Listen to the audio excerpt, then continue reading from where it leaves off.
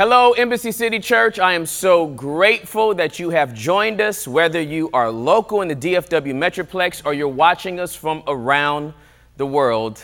Welcome home. Hey, my wife Juliet's here. She'd love to say hi and encourage you, and then we'll get right into the word. Hey, baby. Hi, sweetheart. How are you? I'm doing good. So glad to be back. I missed last week. Yeah, you did. Thank you for praying for me, and thank you all for praying for me as well. I felt it. I felt rejuvenated, and I just want to thank you.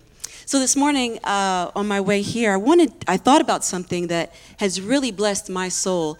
Someone told me this about Mother Teresa years ago, and they said that before Mother Teresa would get up in the morning, that she would lay prostrate on the floor, and she would not get up until her heart, her mind, and her will lined up with God's. And that just stuck with me so much. And I want to challenge you this morning. There's a lot going on in this world, of course. It's not stopping. We constantly have interactions with people. But I just want to challenge you that today and every day going forward, I want to make sure that we are getting up in the morning and that we are checking ourselves. Is our heart God's heart today? Is our attitude God's attitude today? Is our mindset the way God sees it today? Yeah. Is our life lined up with what Jesus would want? Are we checking ourselves? Are we emptying ourselves of us and being honest with ourselves and getting everything of us out the way to say, Lord, it's not my will, but yours be done?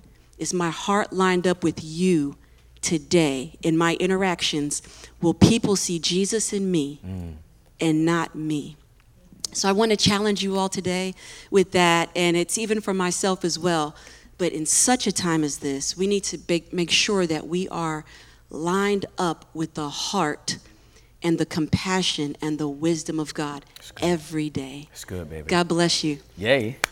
Honey, and I want to pray for you really quick. Thank you. I pray, Father, that Tim would speak as the oracles of heaven, that his heart would be your heart, and that every breath he takes would be the breath of Jesus speaking through him. I pray, Father, that the peace would come upon him and that he would speak with divine wisdom and authority. Thank you, Lord, for what you're going to do today. I thank you for your word that you're going to bless these people. Yes. And I pray that it would impact every soul listening. In Jesus' name, I pray. Amen. Amen. Amen. God bless you all. I love you, girl. All right. I'm so happy that y'all are here. And if you have your Bibles, I want you to open them up. You heard me. Open up your Bibles to the book of Ephesians, chapter number 3. Now listen, you know it's a good time in God's presence when I'm studying for a message when he gives me one verse and one verse only as the subject, the theme, the topic of what he wants us to dive into today. You know, we've been having an ongoing conversation of what it is to rid the body of Christ of racism, injustice, and also what it is for the body of Christ to be unified and be who God has called us to be. So I want to read you this one verse, again, one verse out of the book of Ephesians, chapter number 3, verse number 6. It says this, and this is God's plan. Really, Paul? You can actually summarize for us the entire strategy of God into one verse? Yeah, he did. And this is God's plan. Both Gentiles and Jews who believe the good news share equally in the riches inherited by God's children. Both are part of the same body, and both enjoy the promise of blessings because they belong to Christ Jesus. It's only one verse and it's so good I want to read it again, okay? And this is God's plan. Both Gentiles and Jews who believe the good news share equally in the riches inherited by God's children. Both are part of the same body and both enjoy the promise of blessings because they belong to Christ Jesus. If you're taking notes on this message, it's very, very simple. 2 words, God's plan. That's right. That's what I want to talk to you today. 2 words, God's plan. I don't know about you, but I am a strategist. This is the way my mind works, I need a plan for everything. I am a slave to my calendar. If it's not on my calendar, it actually does not exist for me. I don't know if there's anybody out there that's like me. You could raise your hand physically, or you could type it in if you're watching on YouTube, put that little emoji hand up. But if you are a person that is a planner, you understand what it's like to not have a plan. You understand how disorienting it can be when the plans break down, or when you get ready to do something with somebody else and they don't seem to have a plan in mind. For planners like us, for strategizers like us, it drives us crazy. There's a verse in the book of Proverbs, chapter number 16, verse number 9, that says, "We make our own plans, but God is the one that determines our steps." If I were to elaborate on that verse, I would say we make our own plans, but then there's God's plans too. And when it comes to the comparison of your plan and my plan versus God's plan, his plan is going to come out on top 10 times out of 10. Here's what I want you to understand. God has a plan for his church. God has a plan for the people that he created. His plan was meticulous. It wasn't an afterthought. It wasn't a rushed plan. It wasn't contrived in the heat of the moment. This was a plan that was strategized before the foundations of the world. I want you to make no mistake that all the chaos and the tribulation that our current cultural climate seems to be dealing with right now, none of that is bigger than God's plan. So I want to take you through scripture and just break down this one verse and really kind of unfold for you what God's plan for his church is really about. So here's what it says in Genesis chapter number 12. But if you're taking notes, and you should be taking notes because nerds rule the world, I need you to write down as the question mark, what is God's plan? What is God's plan? I know we just read what it is, but let's break down what that means. What is God's plan? Point number one, please write this down, that we share equally in the riches. What is God's plan? Point number one, we share equally in the riches. Here's what it says in Genesis chapter number 12, verse number 1. The Lord had said to Abram, that's how far I'm going back with this, leave your native country, your relatives, and your father's family, and go to the land that I will show you. I will make you into a great nation. I will bless you and make you famous, and you will be a blessing to others. I will bless those who bless you and curse those who treat you with contempt. All the families on earth will be blessed through you. That's the part that we would share in the riches. All the families on earth are going to be blessed through you. Abram had no idea that we were part of the promise that was being made to him in that moment. But God had a plan. And it started with the man. Somebody needs to write that down. Every plan that God has starts with the man. Now, ladies, don't get offended by that. You are included on the inside of that because I'm talking about man, and that also includes man with the womb. Womb man. All right? But for the sake of my rhyme, just go with me, okay? God has a plan for every man. For those of y'all that still can't get over that, God has a plan for every person. Anytime you come into a relationship with God, he has a plan for your life. In this faith that he started with Abram, here's what he's saying. I have a plan for your life, but since you're the first, I want you to understand the plan that I have for your life is going to be the plan that I have for everyone else's life that makes the same commitment to faith that you're making right now. I'm calling you out from among your family, and I'm starting with you, Abram, and I'm making a new group of people based on the covenant that I'm making with you. These people came to be known as Hebrews. These people came to be known as Jewish people. Those that God had gone into covenant with are called the Jewish people. This promise comes to Abraham through Isaac. It is multiplied in Jacob, who is called Israel. And we have this faith that has grown because of a promise that was given to Abram. Now, some might say, well, that was just for Jewish people. It's not for Gentiles. But no, the God's plan, and he says it, he almost encodes in the DNA of his promise that in you, all families are going to be blessed because of the faith that you've just stepped out into. Every single family that has the same faith you do is going to be blessed, but I'm starting with you. See, you have to understand, God's plan all along was to bless people, but he had to start with a person before it could turn into all people. His plan is no different for your life right now. God wants you to share in the riches of his inheritance.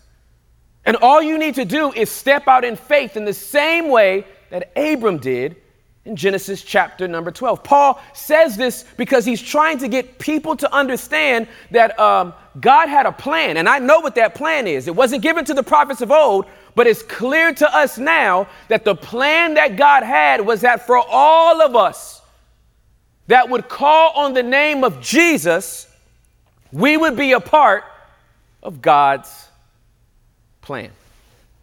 Which brings me to point number 2. Please write this down. What is God's plan? That we share one body. What is God's plan? God's plan is very, very simple, that we share one body. Here's what it says in 1 Corinthians chapter number 12, starting at the 12th verse. The human body has many parts. Paul, let me just stop. Paul, thank you so much. Because sometimes we try to make stuff so complicated and we try to make stuff so difficult. And I love you, Paul. Thank you. I cannot wait to get to heaven so I can just give you a big hug for breaking stuff down and making it so simple and so practical that not even a fool could err. He says the human body has many parts, but the many parts make up one whole body. Paul is, you talking about coming down to like an elementary level? This man has a doctorate degree, y'all. He is a Pharisee. He knows the law. He is a lawyer. And he's like, no, I can't break it down to you lawyer style because you won't get it. So let me just break it down with something that you should know because you actually have a body. The human body has many parts, but the many parts make up one whole body. So it is with the body of Christ. No, you, what? Is it that simple, Paul? Yeah, it is. Your body, his body. Your arms, his arms. Your legs, his legs. Some of us are Jews, some of us are Gentiles, some of us are slaves, and some of us are free. But we have all been baptized into one body by one Spirit, and we all share the same Spirit. Dropping down to verse number 26. If one part suffers, all the parts suffer with it. And if one part is honored, all the parts are glad. All of you together are Christ's body, and each of you is a part of it. Now, this is the time in the message where I get to do my best Steve Harvey impression. So give me Emily, give me Marco, give me Lucas, okay, give me Devontae, and give me Juliet. Y'all come on up here. This is not Family Feud, this is Family Unity, all right? All right, so I just want y'all to line up next to each other, okay? And yes, thank you, that's really, really good. All right, so I hope y'all can see that this seems to be 5 different people. except in the body of Christ, we are all one. So I want y'all to just link arms. All right. So the body of Christ is one body. Right? Emily's not by herself. Marco's not by himself. Devontae's not by himself. Lucas is not by himself. Juliet is not by herself. This is, according to heaven's perspective, looking down on people that believe in Jesus, this is one body. And when we're doing great, we all celebrate as one body. And if somebody's doing bad, we all suffer as one body. If somebody's happy, they don't share in that happiness by themselves. The whole body shares in the happiness. But if one part of the body is suffering, then the whole body suffers. So let's just say, for example, that young Lucas here got injured. I want you to drop to one knee because you got injured. There is now a member of the body that is suffering. It's already caused Juliet to start leaning over. Nothing's wrong with her member, but because she's tied to Lucas, she's starting to suffer because Lucas is suffering. And there's some tension that's coming on Devontae as well. It would be foolish of us to say, because Lucas is now suffering, well, the whole body matters.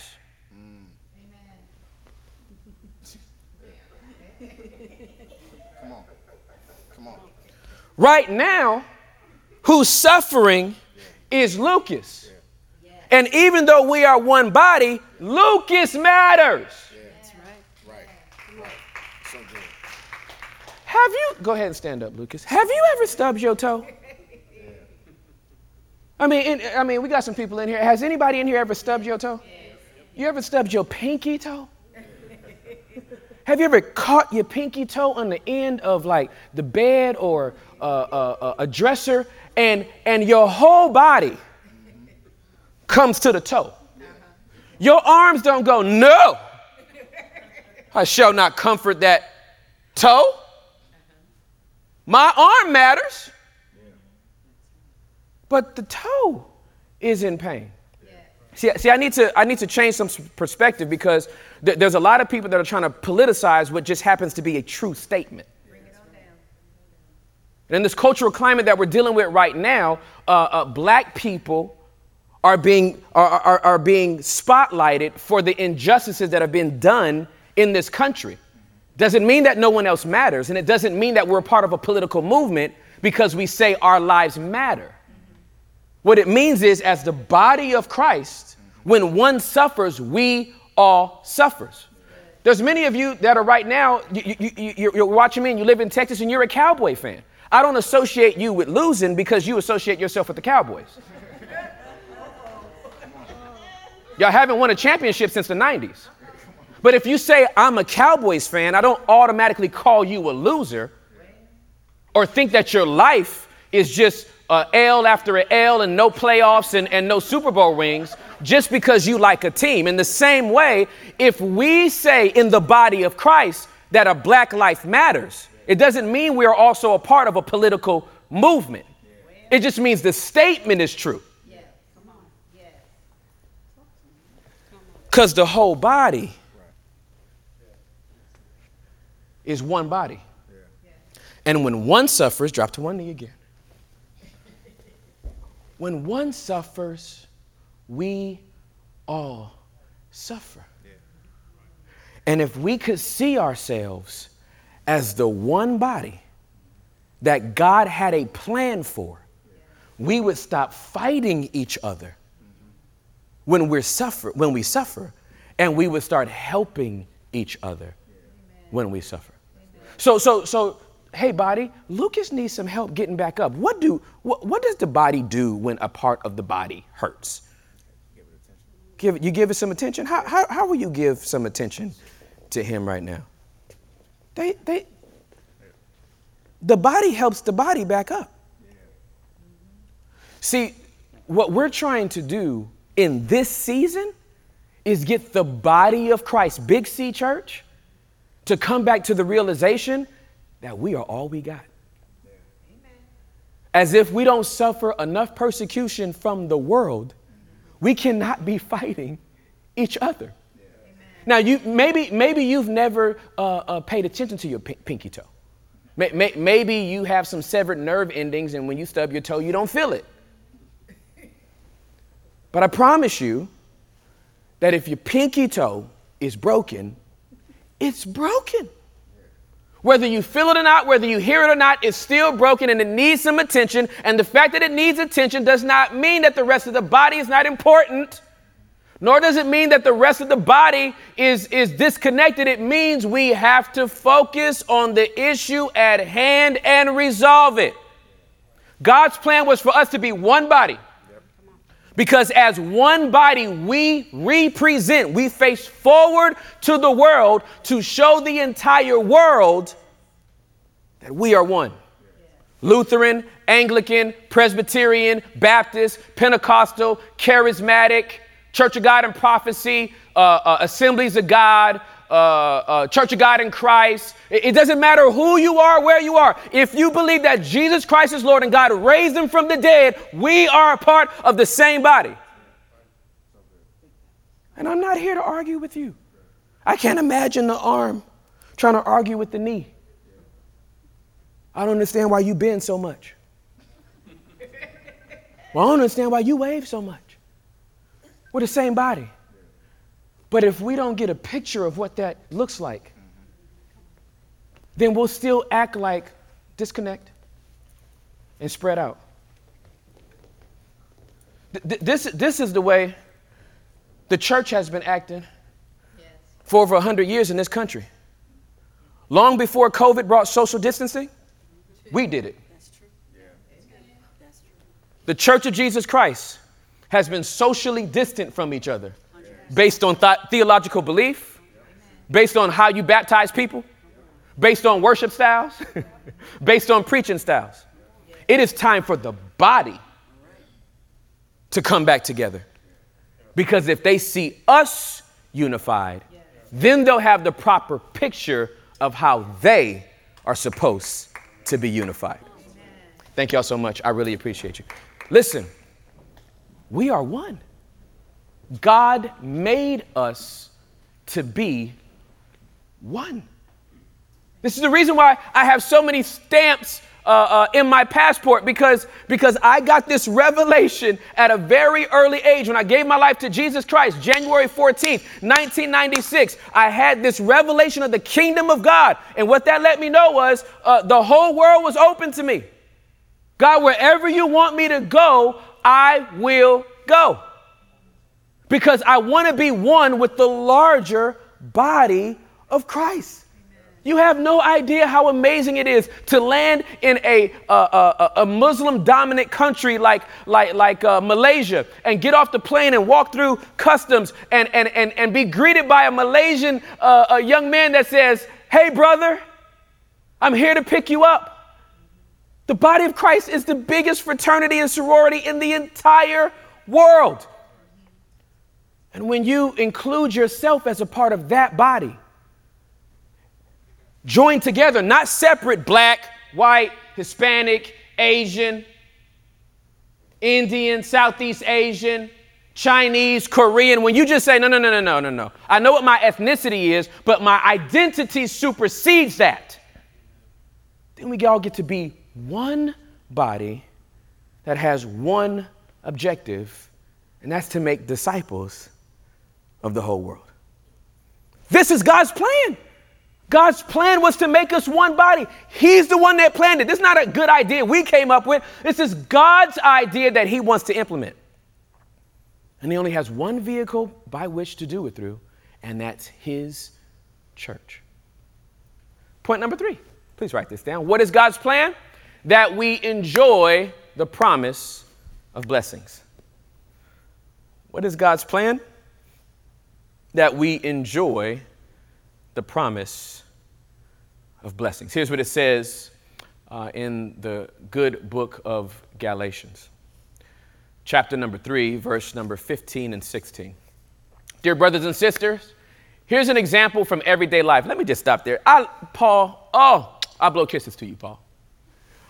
Paul's just I love the fact that somebody that has, whose mind has gone through the intellectual rigor of memorizing the Torah and going through such lengths to make sure that he understood not just the law as it is written, but the interpretation of the law and the revelation that he has on top of it in Jesus Christ, that he would take all of that intellect and put it to the side and said, let me just break down some everyday examples for y'all to get it.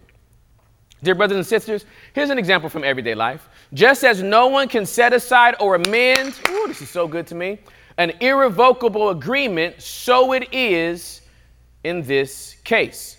God gave the promises to Abraham and his child. King James Version says, and his seed. And notice that the scripture doesn't say to his children, as if it meant many descendants. Rather, it says to his child. And I love this part because this is where the intellect comes in. And that, of course, means Christ. God wants you and I to participate in the blessings and the promises that he gives. I love this example that Paul uses. Paul says, listen, let me just give you an example from everyday life. If someone makes a promise, it's irrevocable because it's kind of like going into a contract or a deed. There was covenant promises that God made with Abraham, with Jacob, with David. But here's the thing that's interesting. It's not just a promise he gave, but it's the oath that he made. See, when you go into covenant with someone, that means that both parties are responsible for holding up their end of the deal. But God knew that what he was promising Abraham couldn't hold it up if he wanted to. So he gives him a promise, but he also swears by an oath. Now, this is, anytime I talk about this, my voice gets loud and I get super happy feet, okay? And here's why. Because God, when he got ready to swear, there was no one he could swear by that was greater than himself. If you go into a court of law right now and you are sworn in to give testimony, you usually place your hand on the Bible and you raise your right hand and you swear to tell the truth, the whole truth, and nothing but the truth. When God got ready to make his promise, he also made this promise and gave an oath. But there is nobody that God could swear by except himself, because there was no one greater than him. There was no one above him. So he swears by himself. I swear by me that I am going to bless you with the promises I chose to give you. And to Abram, he makes a promise that he will have a child whose life would bring redemption to all. And that, of course, is Christ Jesus. God wants us to share in the promise that he gave to Abraham. And that promise was that he would have a son, and he wasn't talking about Isaac. He was talking about Jesus. Could it be that there are some promises that God has given you and you don't feel like they're coming to pass? Perhaps he spoke it to you to get it through you for your children, your children's children, or your children's children's children. What if the promise was so heavy it could not even be unfolded in your generation? That's the promise that he wants to give to you and I. That's the promise he wants us to celebrate in together. I made this statement last week. The thought had just jumped into my mind that perhaps the reason why God sent us all home under the guise of quarantine was to make us go back into our own homes and subsequently our own hearts and really ask ourselves the question, Do we want to be one body? Before you go back in my church, do you actually just want to be one body? Or do you want to keep your blackness so much that it alienates you from the rest of the body? You want to keep your whiteness so much that it alienates you from the rest of the... You want to keep your Hispanic heritage so much that would cause you to alienate yourself from the rest of the body of Christ.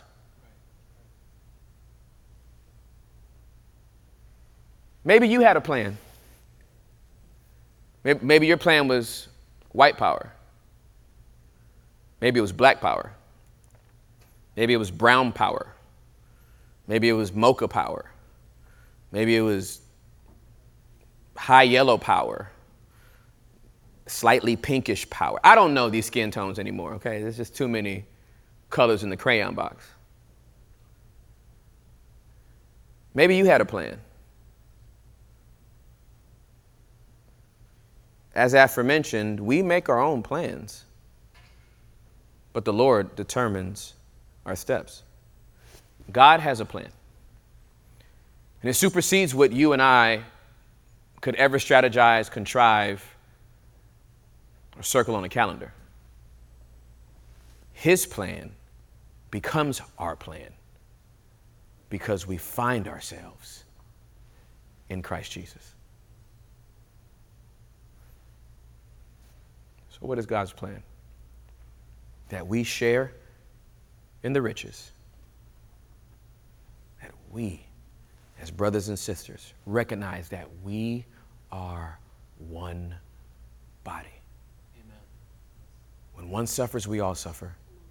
When one rejoices, we all rejoice. And finally, we have a promise. The promise is a person, and his name is Jesus. And this is the declaration we get to give to the world. Black and white and Asian and Hispanic and Southeast Asian and Korean and Brazilian and English and Australian and whatever you are. If you find yourself in him, we all with one voice declare one person to be above all. Christ and Christ alone, the hope of glory. We are that body. We are that church. This is God's plan. And we choose to execute it.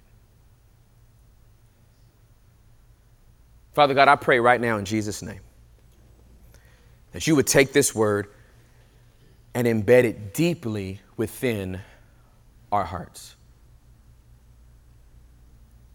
God, I feel an anointing to shake the tree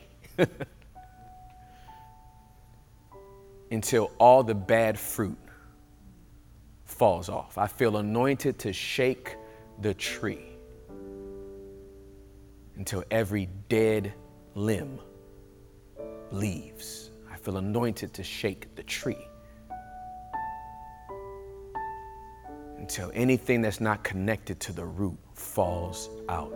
God, make us one. May our identity in Christ supersede our ethnicity in skin. May our identity in Christ supersede the politics of men. May our identity in Christ supersede our theological perspective in church. Make us one. In Jesus' name.